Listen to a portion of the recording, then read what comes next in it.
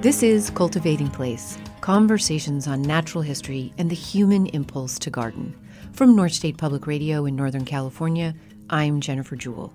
This week on Cultivating Place, I'm so excited to offer you our first ever seasonal special, celebrating this season of harvest, of taking stock, of giving back, of deep gratitude, and of preparing for the restorative dark of winter ahead. Gardeners from around the world share with us what gratitude in the garden looks like to them. Our central conversation will be with earth artist Schildkret, who makes meaning and beauty with his daily practice of morning altars. But first, some of you, gardeners in this world, share what gratitude in the garden looks like. Hello, it's Kristen Giel, and I garden in Victoria, British Columbia. Gratitude in the garden, to me, is the range of colors I can lose myself in. It's seeing and trying to see. It's gathering amber, saffron, and yellow. It's discerning peach from pale pink, avocado from celandine, and making a bouquet of corals, some gold, some orange, some shocking pink. Gratitude is holding those flowers I've raised from seed in my hand, twisting and turning them in the light. It's squinting and straining and trying and tweaking and losing myself in plants.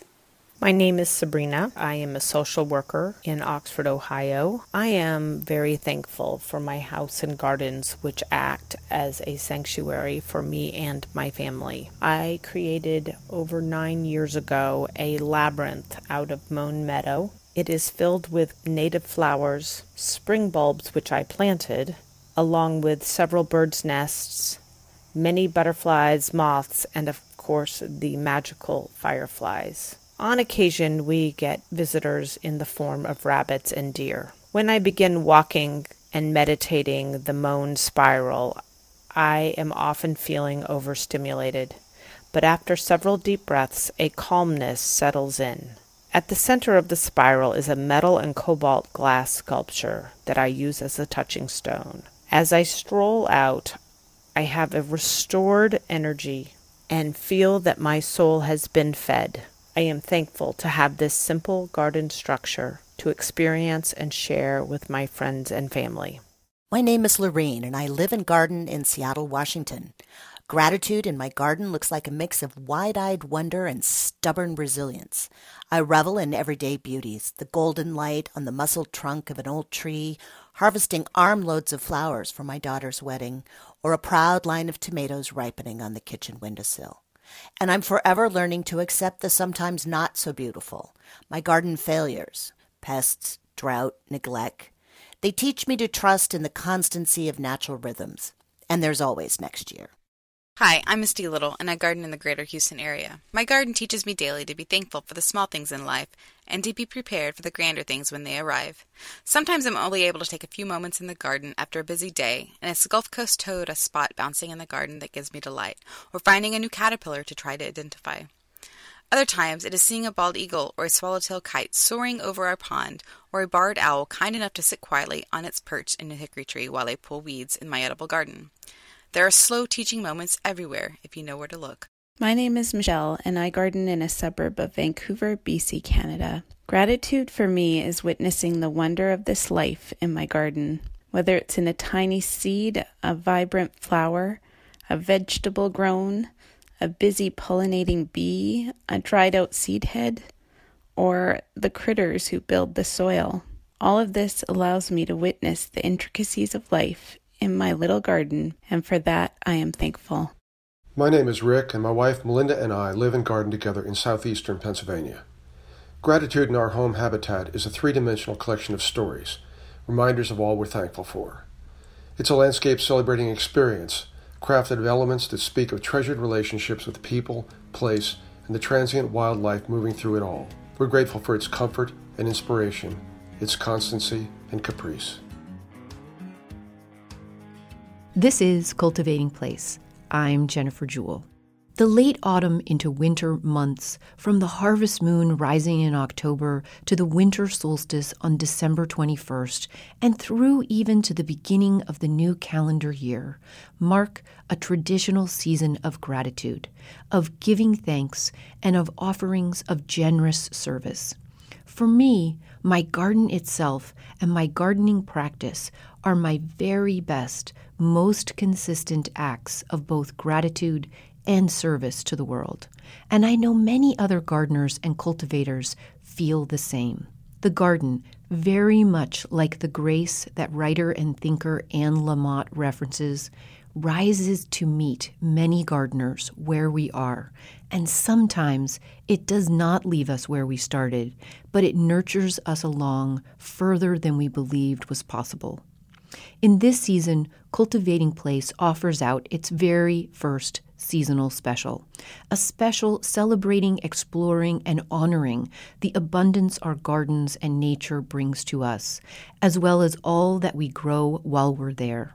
We hope you enjoy the central conversation as much as you do the many voices of gardeners from around the world who share with us their own thoughts on what gratitude in the garden looks like. Picture this, a land-based work of art. It's peaceful and inviting. I see bright orange and pink flowers. They look to be fragrant, like roses or peonies. I see deep blue-green coniferous branches with scaly textural needles. I see structural brown cones and bright red berries. I see yellow seed heads forming a unifying pattern and shape to the whole. In this still view, there is also dynamic movement. I could be standing in the center of a garden, but actually I'm looking at a beautiful morning altar. For some time now, I've been following the work of an artist whose most prominent project is known as Morning Altars, the concept and gratitude and service project to the world of Day Schildkret. One part daily forage and mandala building out of natural objects, one part lesson on beauty and impermanence, Morning Altars has resonated globally. Day is a beauty bringer, and his work encourages people and gardeners to be deep listeners to the ways of their place. In honor of this season of harvest, of taking stock and giving thanks, Day joins us via Skype. Welcome, Day. Thank you. Good to be here. So I like to start with your earliest influences that grew you into a plant or nature-loving person to start with. What I would say is my earliest influences are probably the most invisible. I have an early memory of when I was about 5 years old. After a rainstorm, I would be the kid that would run outside on the driveway, and I would see all the worms displaced from the earth, and I would feel so, I would say, brokenhearted about their displacement, that I felt that it was my responsibility, it was my mission at that time at 5 to save them all. So I would take a leaf and I would kind of usher each worm on their leaf and kind of plug a little hole in the ground and help them get back into their home. And I would decorate each hole with sticks and berries and pine cones, and until there was a constellation of worm mandalas on my front lawn.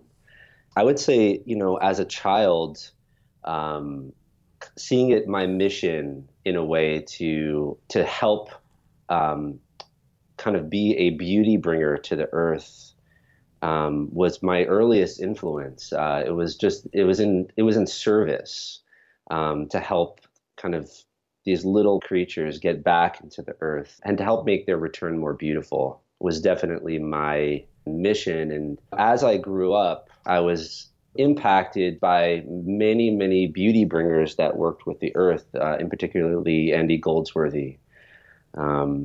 Seeing his work in the world and being impacted by the way in which he brought ephemeral art to the human imagination. I mean, this is not a new thing for humans to do. It's actually very ancient to work with the earth in an impermanent way, to build beauty and to offer it to both the people and back to the earth. But there's something very modern about what Andy was on about, and it inspired me. So for most of my 20s, I was working on Broadway as kind of a side job. I was doing earth art, and I was an artist in residence at a variety of retreat centers, and just trying to find my way, wanting to build art and be outside at the same time.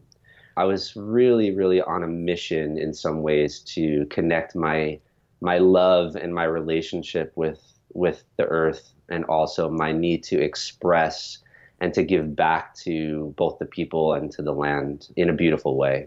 Where did you grow up, and what then led you to Broadway? So I grew up in New York. As a child, I was living in the suburbs with always a passion to express myself and to be heard. And in high school and in college, I was an actor. And then when I decided to work in the professional theater, I was drawn to being a director and someone who was working with vision. But mostly, I would say in retrospect, I was just deeply, deeply passionate about ritual. Which I think is what theater really is. It's bringing something impermanent to life just for that moment in front of the audience where it will never exist again in that way. I mean, of course, theater is scripted, but every night is deeply unique. And so I think I've always been drawn to the impermanence of things because I think that they, in some way, really make things valuable. When you're seeing something as if it will only last for that moment, you really feel like you're in something alive because it will eventually end. That's what drew me to the theater when I was living in New York. And so I lived in Times Square for almost a decade. And I had, 10,000 people passing by my front door every hour, basically.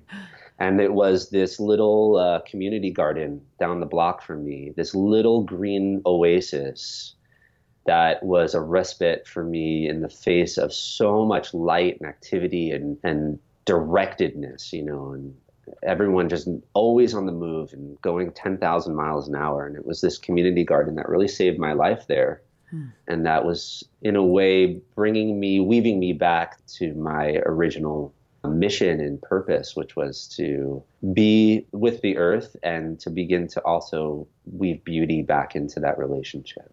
I find that in all of your current pieces, I think to myself, this is a garden. And that in essence is what gardens are. They are ephemeral acts of beauty and expression brought to the earth. And this is such a beautiful manifestation of that impulse. For those of the listeners who don't exactly know what I do, I mean, essentially I'm taking natural materials and arranging them on the earth in sometimes very geometric patterns that when you step back, they look as if they are part mandala, part installation. They have color, texture.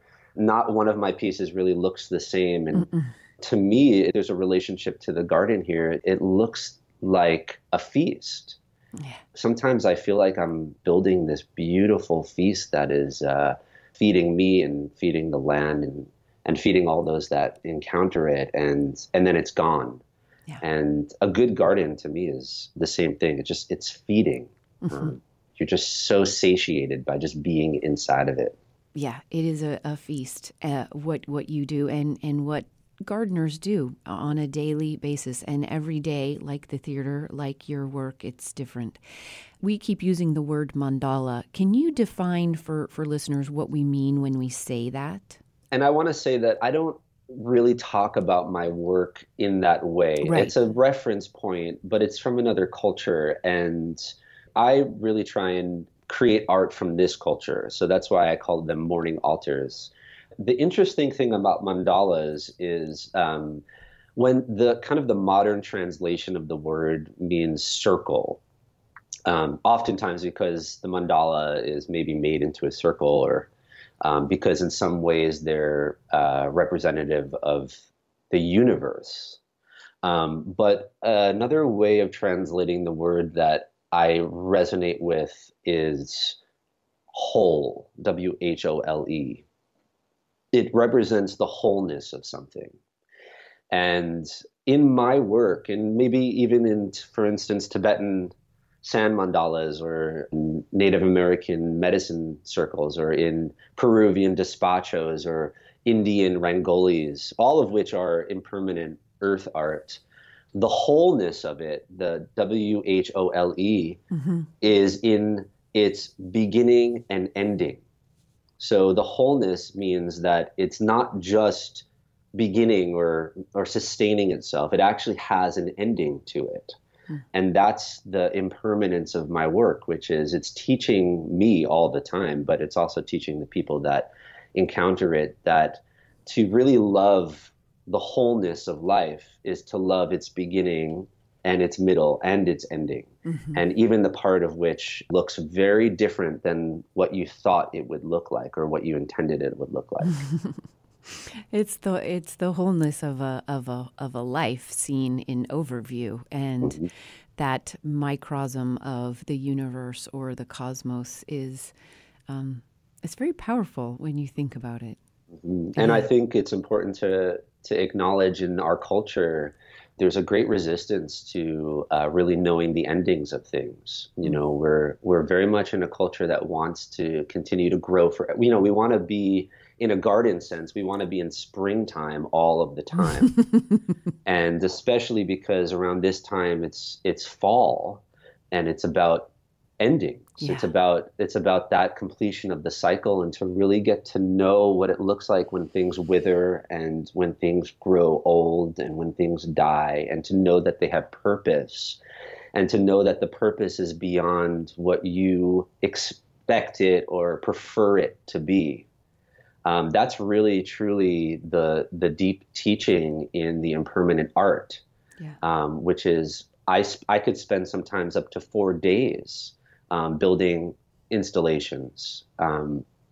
And its encounter with the wind and with the sun and with animals and with itself, flowers, for instance, just withering up in my presence. And I'm really at that edge consistently of what I want it to be, my idea of what the piece should look like, and the other side of that, which is the limitation of what I want it to be and what everything else is impacting upon it. Yeah. And it's that edge that the work really gets to live and come alive. I'm Jennifer Jewell, and this is Cultivating Place. As gardeners and outdoor advocates, I think our gardens and outdoor spaces grant us intuitive, deep listening and looking moments of mystery and wonder and daydreaming that, like winter's darkness and dormancy itself, restores us. Here's another Gratitude in the Garden offering, and then we'll be right back after a break to hear more from Morning Altars artist Day Schildkret. My name's Flora. I live and garden along the Highline Canal in Littleton, Colorado. To me, Gratitude in the Garden looks like a big book of memories. Memories of working alongside my mother in her beautiful garden. Memories of delicious dinners on warm summer nights enjoyed with family and friends. Memories of when my children and the fairies who live in our garden wrote each other notes back and forth, and memories of watering my pots in the cool and quiet mornings before a really hot day while my doggies follow me around. This is what Gratitude in the Garden looks like to me. We'll be right back after a break for more of Gratitude in the Garden Cultivating Place special in honor of this late autumn to winter holiday season. Stay with us.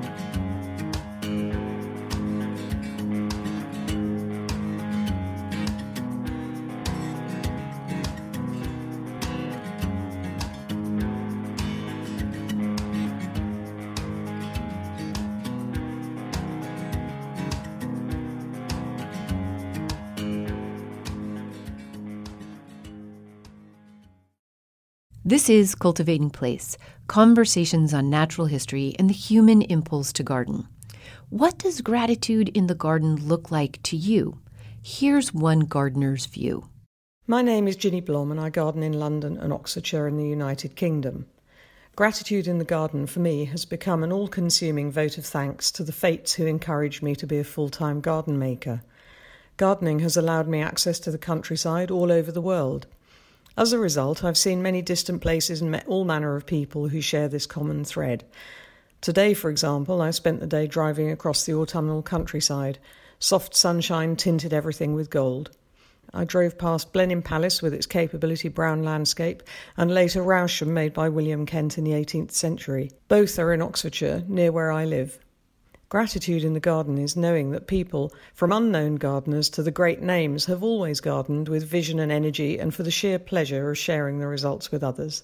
We're back after a break to speak more with the mindful earth artist Day Schildkret about his own offering and awareness practice, known around the world as morning altars. Welcome back.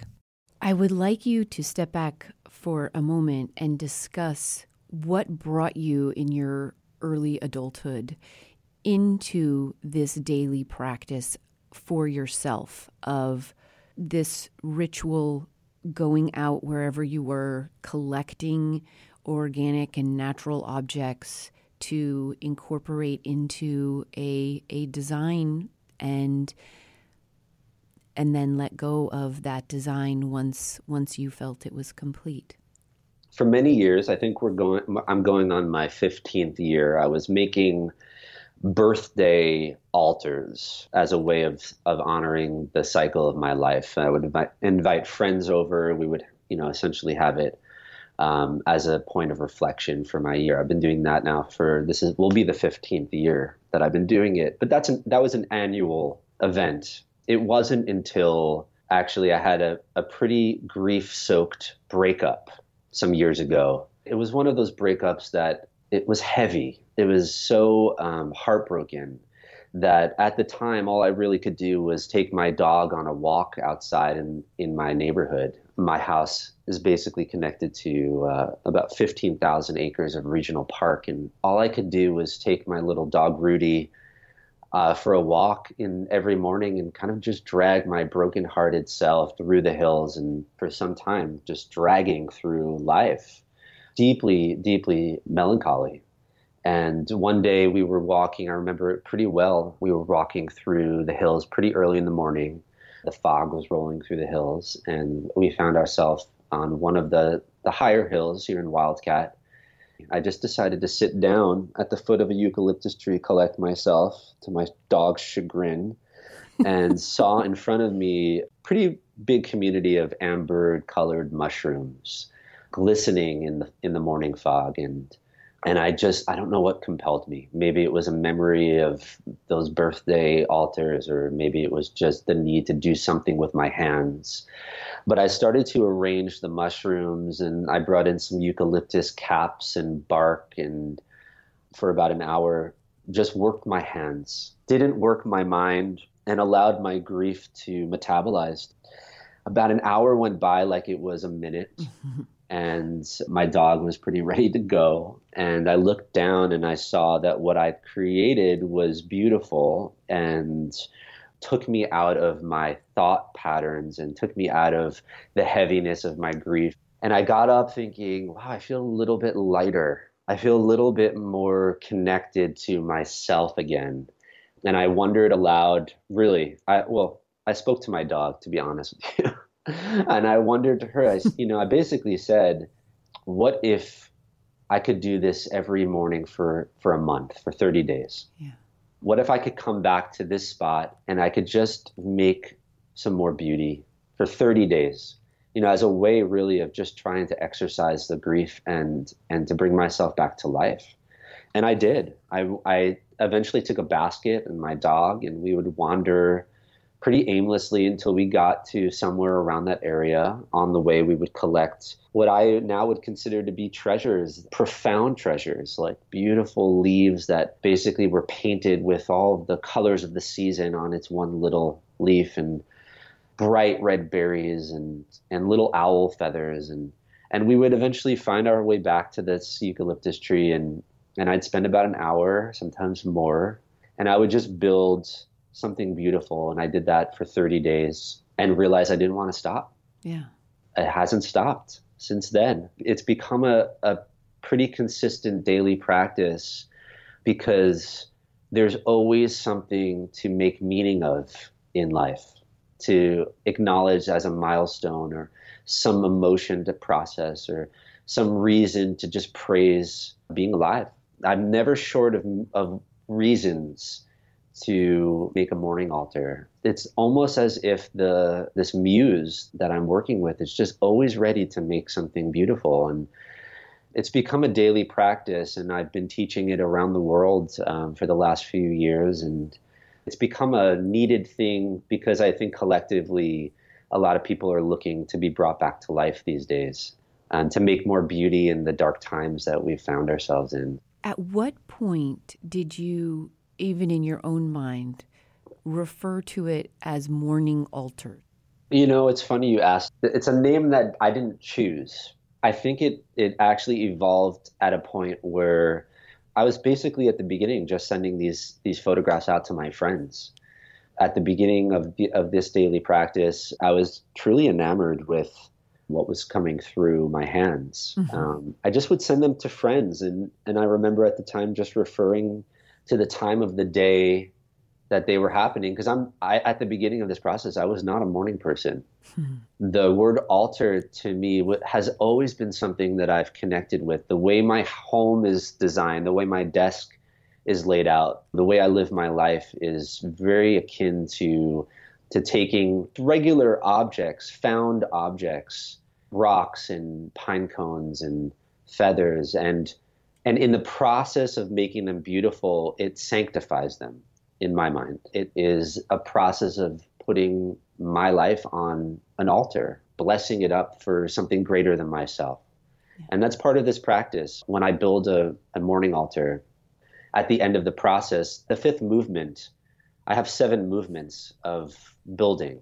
The fifth movement is the practice of making it for something greater than yourself. You know, so recently I had a friend who gave birth to a baby girl and just felt compelled one morning to go outside and make some beauty and to gift it to this baby. For that child to grow up knowing that, you know, someone cared so deeply for its birth in this world that they were compelled to make something beautiful for it. To me, that's part of this practice, is that as much as I love some of the ephemeral artists out there, these have another purpose, which is in some way to bring people back to the sacredness of life. I want to be a part of the many people on this planet who are helping to make more meaning. It speaks to something you referred to earlier in our conversation, and that is this desire for ritual. To me, gardening is one of the ways that we do that. And this practice of yours is so clearly one of the ways that we can do that. The etymology of the word ritual is that it has the same roots as the word rhythm. My teacher, Stephen Jenkinson, speaks about it in terms of a homelessness in the culture, where we don't necessarily come from the place that we live. Most of us don't come from the place that we live. And we've lost in some way a rhythm with the land. And the rituals come from being in relationship with the seasons and being in relationship with the rains and being in relationship with the times of the day. And the way I found in my art back into those rhythms is just to be outside. And I was talking about the movements. The first one is the wander. It's the going out and the foraging and the really just getting lost in the place. And the second movement is about returning to a particular place on the land where you're going to build. And in that return, I really try and teach about the art of listening to the place. Just sitting there, and it's not meditating with your eyes closed and trying to go inside. It's actually just allowing yourself to be a deep listener to the ways of the place, to what birds may already be there, already live there, to the movement of the sun, to where the wind is blowing. And there's no participation in that except observation. And eventually the place almost welcomes you into her rhythm. As modern humans, we're so disconnected from that rhythm because we're in this self-directed, I wouldn't even call it a rhythm. It's just this forward movement. We are desperately in need of finding our way back to this interconnected rhythm with the earth.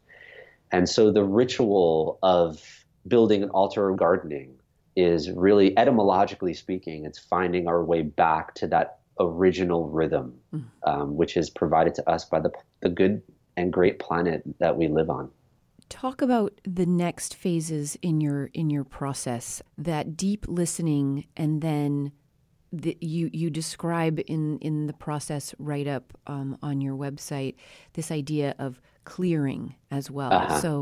That clearing to me speaks to what you were just saying of we aren't in a rhythm, we're just in this forward motion. And I think to some extent the cultural way in which gardening is spoken about predominantly is buying into that, is making it into a commodity, is making it into yard work. And it's not. It's this sacred act that puts us in to contact with the earth and with ourselves and with everything that lives around us.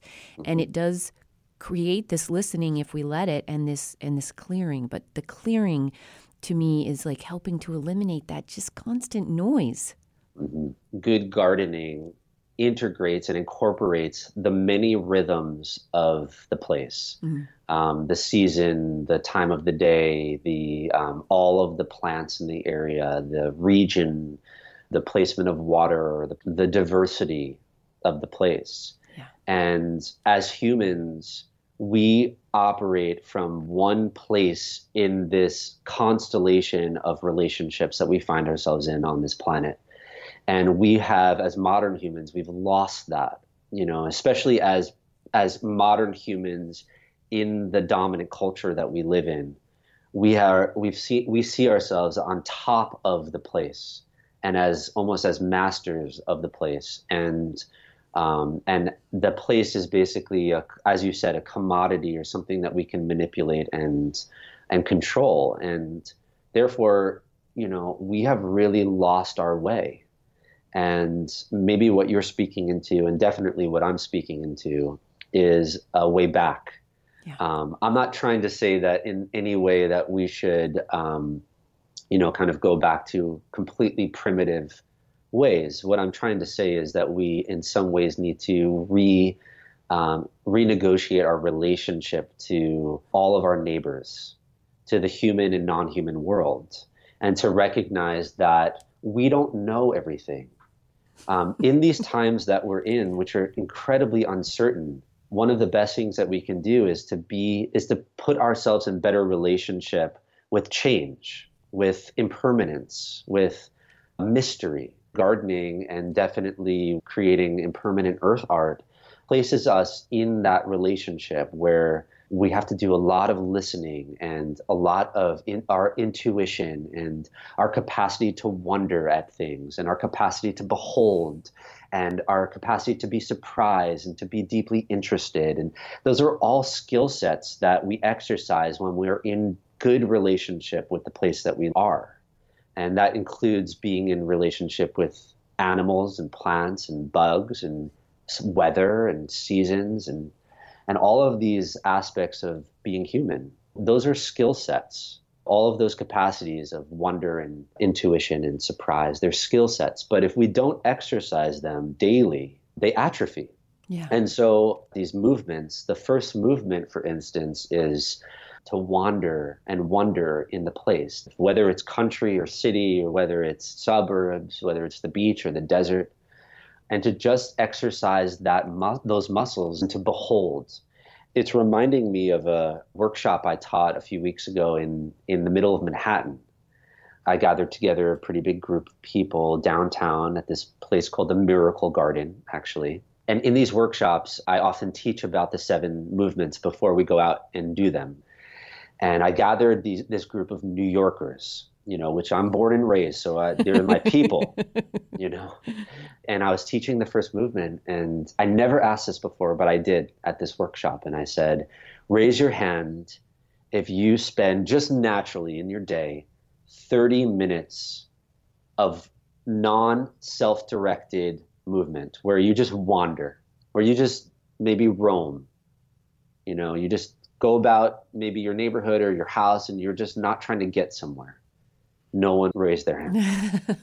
And then I said, fine, 15 minutes. No one raised their hand. And I said, okay, fine, 5 minutes. And still, no one raised their hand. And I looked at, we were all pretty shocked. And I looked at them and I said, so what I'm gathering right now is every moment of your waking day, all of you spend in destination addiction. All of you are deeply addicted to thinking that you should know where you're going. I said, so consider this, because children don't do this, right? Children just wander and play and explore, and they grow very strong in these capacities to wander and be curious and to be surprised at things. And so I said, so children have these skill sets in spades. And I said, so what are the consequences of your skills being weak? And what are the consequences on your personal life, on your community and your personal relationships, and on the greater world? Collectively, at this point in our march forward, we desperately need people who are well practiced in our capacity to wonder and have a strong sense of intuition. We need this right now. Mm-hmm. And it doesn't just come. There's skills like lifting weights or playing piano.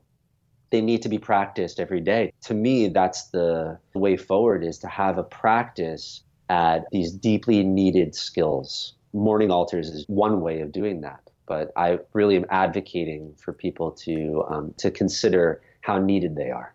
I'm Jennifer Jewell, and this is Cultivating Place.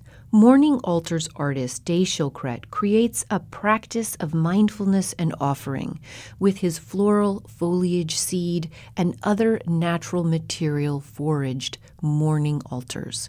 Each one is different. Just as the word garden means and looks like something different to each of us, so too we each bring to the garden something different. And we receive something different in return from these symbiotic relationships we form with our personal spaces. They range from light and airy to playful and bright, and other times quiet and contemplative. Here is a poem one gardener offered up as her vision of gratitude in the garden. Will there be this cool morn a bird atop the dead branch forlorn? Lower down the squirrel's delight in hiding nuts and picking fights. Greedy blue jay weighs the snag. Your belly's too big, its partner nags. A hummingbird darts strategically while the garden browns magically. Mockingbird sings each dawn way up high, spinning yarns. Once the hawk arrived, I just cannot touch the old dead branch we love so much. We'll be right back after a break for more of Gratitude in the Garden Cultivating Place special in honor of this late autumn to winter holiday season. Stay with us.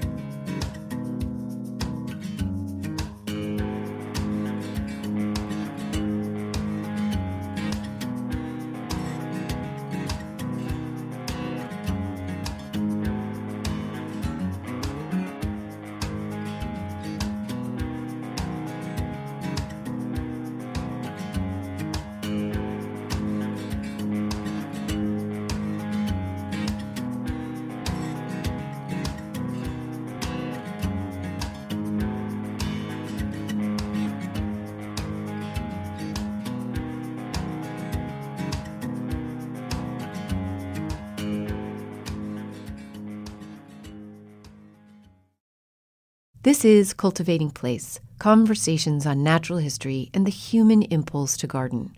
What does gratitude in the garden look like to you? Here's another gardener's view. My name is Pen Pender. I live in Macedon, Victoria, Australia.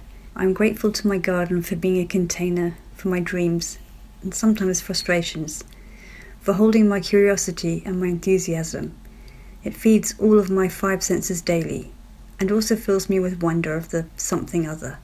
Put simply, it is my teacher, my muse, my friend. We're back after a break to speak more with the mindful earth artist Day Schildkret about his own offering and awareness practice known around the world as morning altars. Welcome back.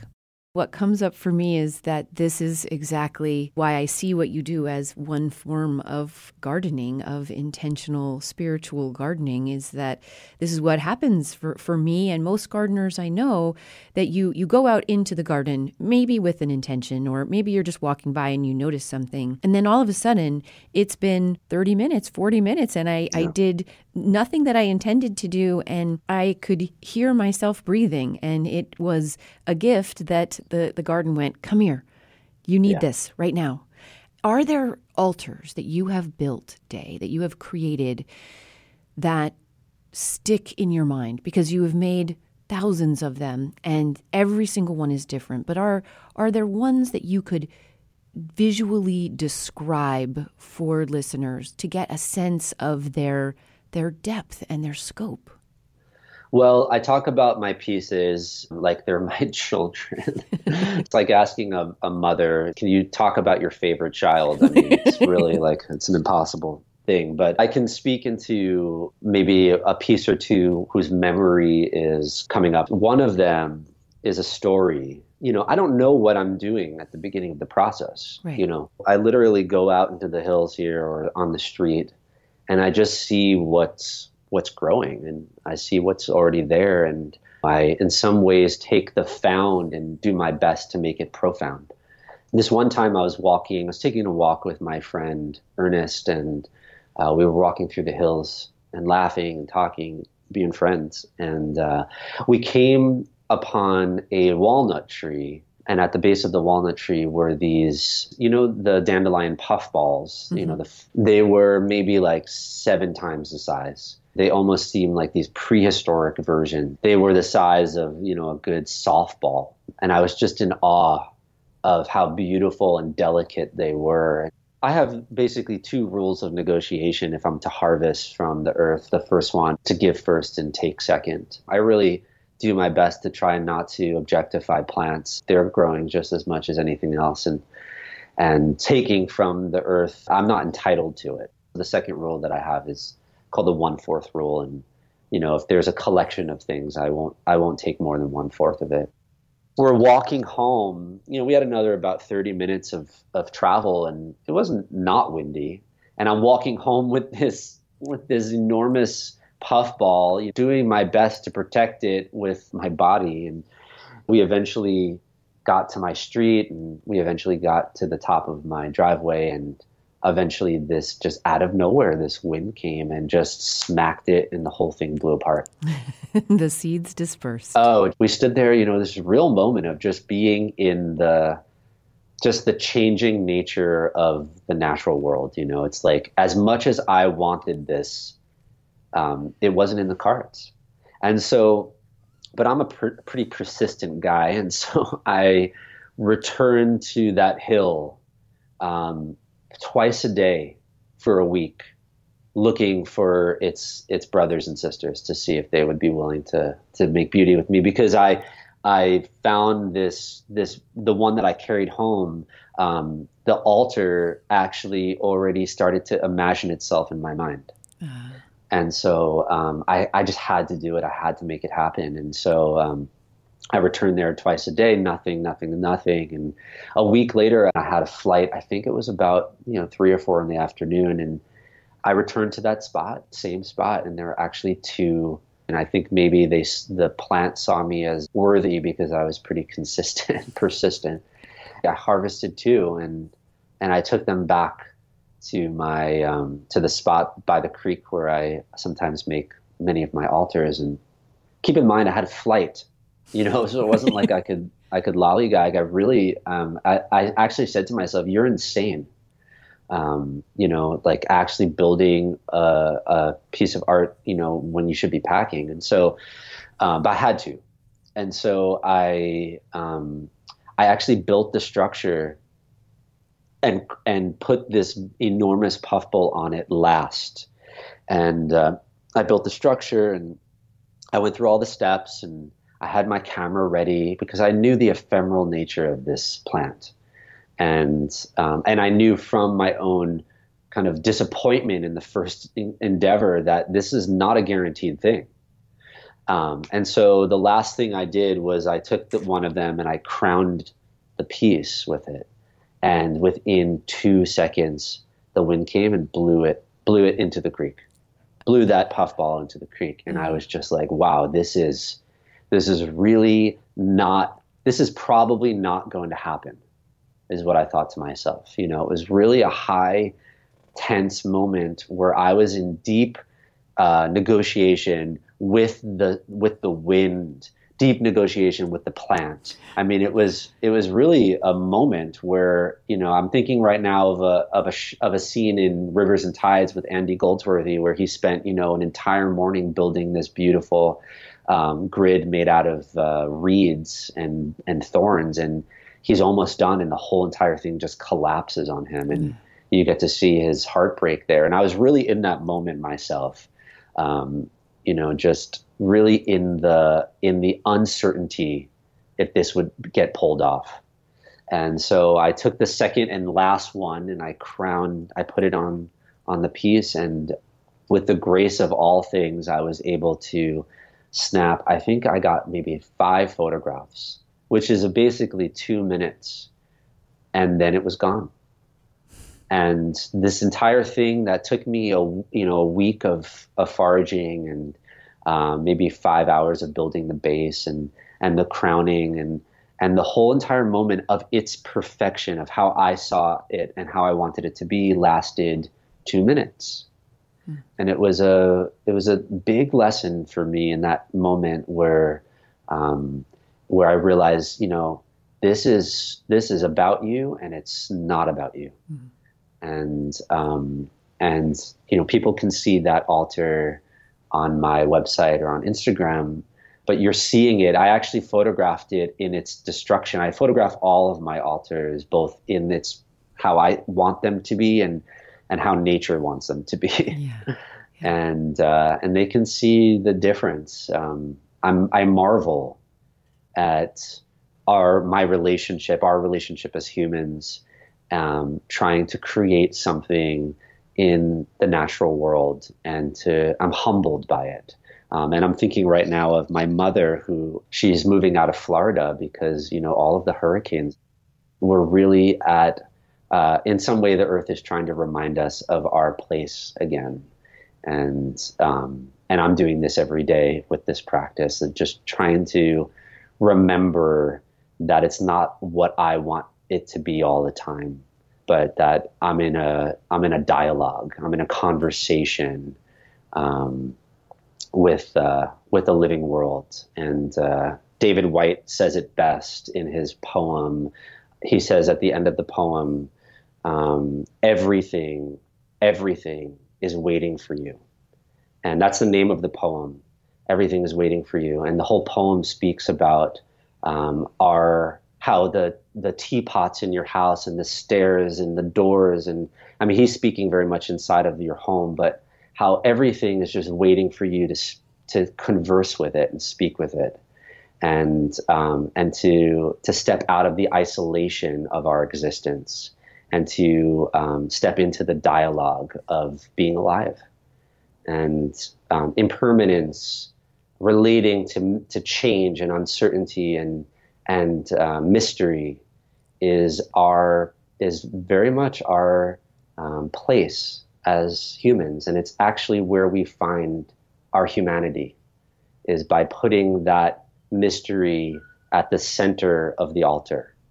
And that's this story of this puffball floating away was definitely putting the uncertainty and the mystery on the crown of the altar, My life continues to be refined and shaped by learning how to relate to being a part of this much greater world that we find ourselves in. To finish up and come sort of full circle, as it were, Day, what are your deepest hopes for this practice that you have launched off into the world? And what are your deepest hopes personally and for our culture?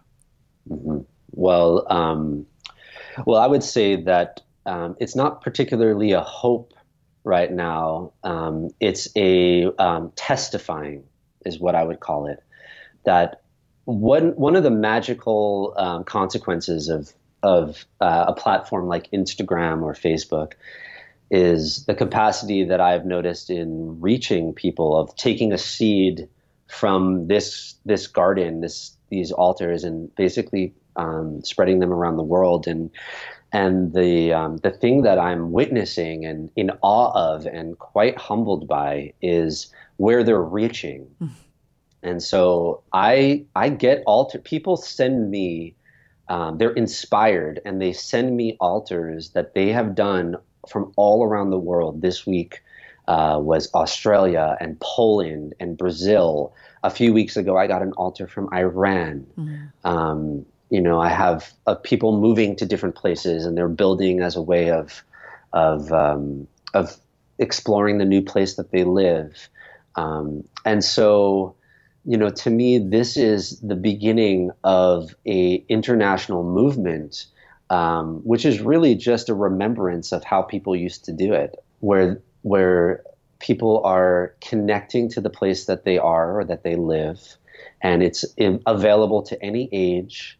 It's available to anyone of any economic background. You don't need any money, really, to go outside and to make some beauty from the earth. And so I'm in awe of how this is changing people's lives all around the world. And I'm thinking particularly of a story of a woman in England who was dropping her kids off at school. And she was sitting in her car just considering the day and what she was going to do with the day. And she also, knew that it was the anniversary of her mother's death. And she just felt uneasy, like she didn't want to work for that day, but she didn't know how to give back to her mother. And she was just sitting in the car flipping through Instagram, and she came to my Instagram page, and she was inspired, and she left the car. Hallelujah. She got out of her car and she went behind the school. And she just foraged a bit. She found some pine cones and some lichen. This is in England. And she found some fox bones.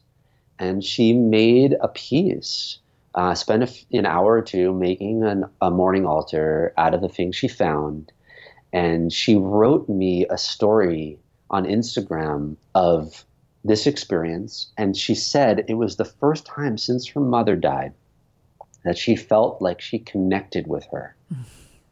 And that she was able to, in some way, feel closer to her mom from this impermanent art experience. And so this is just one story. I mean, a part of, as I said, I'm writing a book that is coming out fall 2018. And the book will be, of course, one thread of the book will be, full, beautiful images of the altars that I've built. And the second thread, of course, will be the 7 movements of the work that I spoke about today, for those people that really want to get into the deeper mechanics of making them and understand the wisdom behind each of the steps and how they can help you personally or collectively.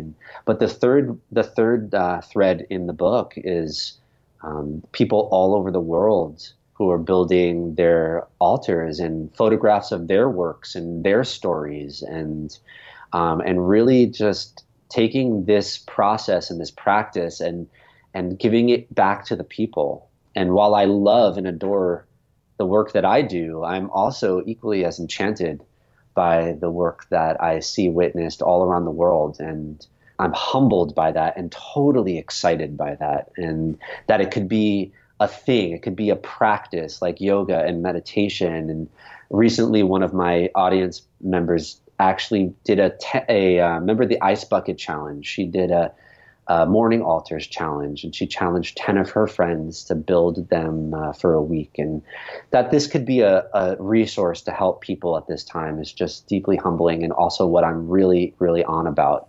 So I'm excited. I'm heading off November and December to write this book, and it's due out fall 2018. And my prayer is that this book can kind of add fuel to the fire of this being a resource to help the people to connect back to the earth and to connect back to their creative lives, their creative selves, and to recognize that actually that's the same thing. Yeah, exactly. Thank you so much for being with us today. It has been an honor hearing about your mission and about the beauty you bring to this world. Thank you so much for your time, your capacities, and your willingness to listen to this, very humble artist. Thank you so much. Day Schildkret is the artist behind the practice and global movement behind morning altars, a practice like that of every gardener I know, including the gardeners who offered their own voices to the Gardeners' Gratitude Gathering, which reconnects us to our own sense of wonder, mystery, grace, and play. His circles and squares, triangles, and star-shaped, among other designs, are full of colorful flowers, foliage form, shapely fruit, fun, and life in all its stages, beauty and mystery. My name is Gary, and my garden is a quiet reach of aspen forest on the banks of Rock Creek in the northern Rocky Mountains. Over some 30 years, these woods have nourished in me a gratitude for three things, three qualities I find I need to stay in touch with if I'm to live well in the world. The first of those qualities is beauty, the second is community, and the third is mystery. These days, whether I'm in these woods or 1,000 miles away, that precious wisdom keeps this wild garden always close at hand.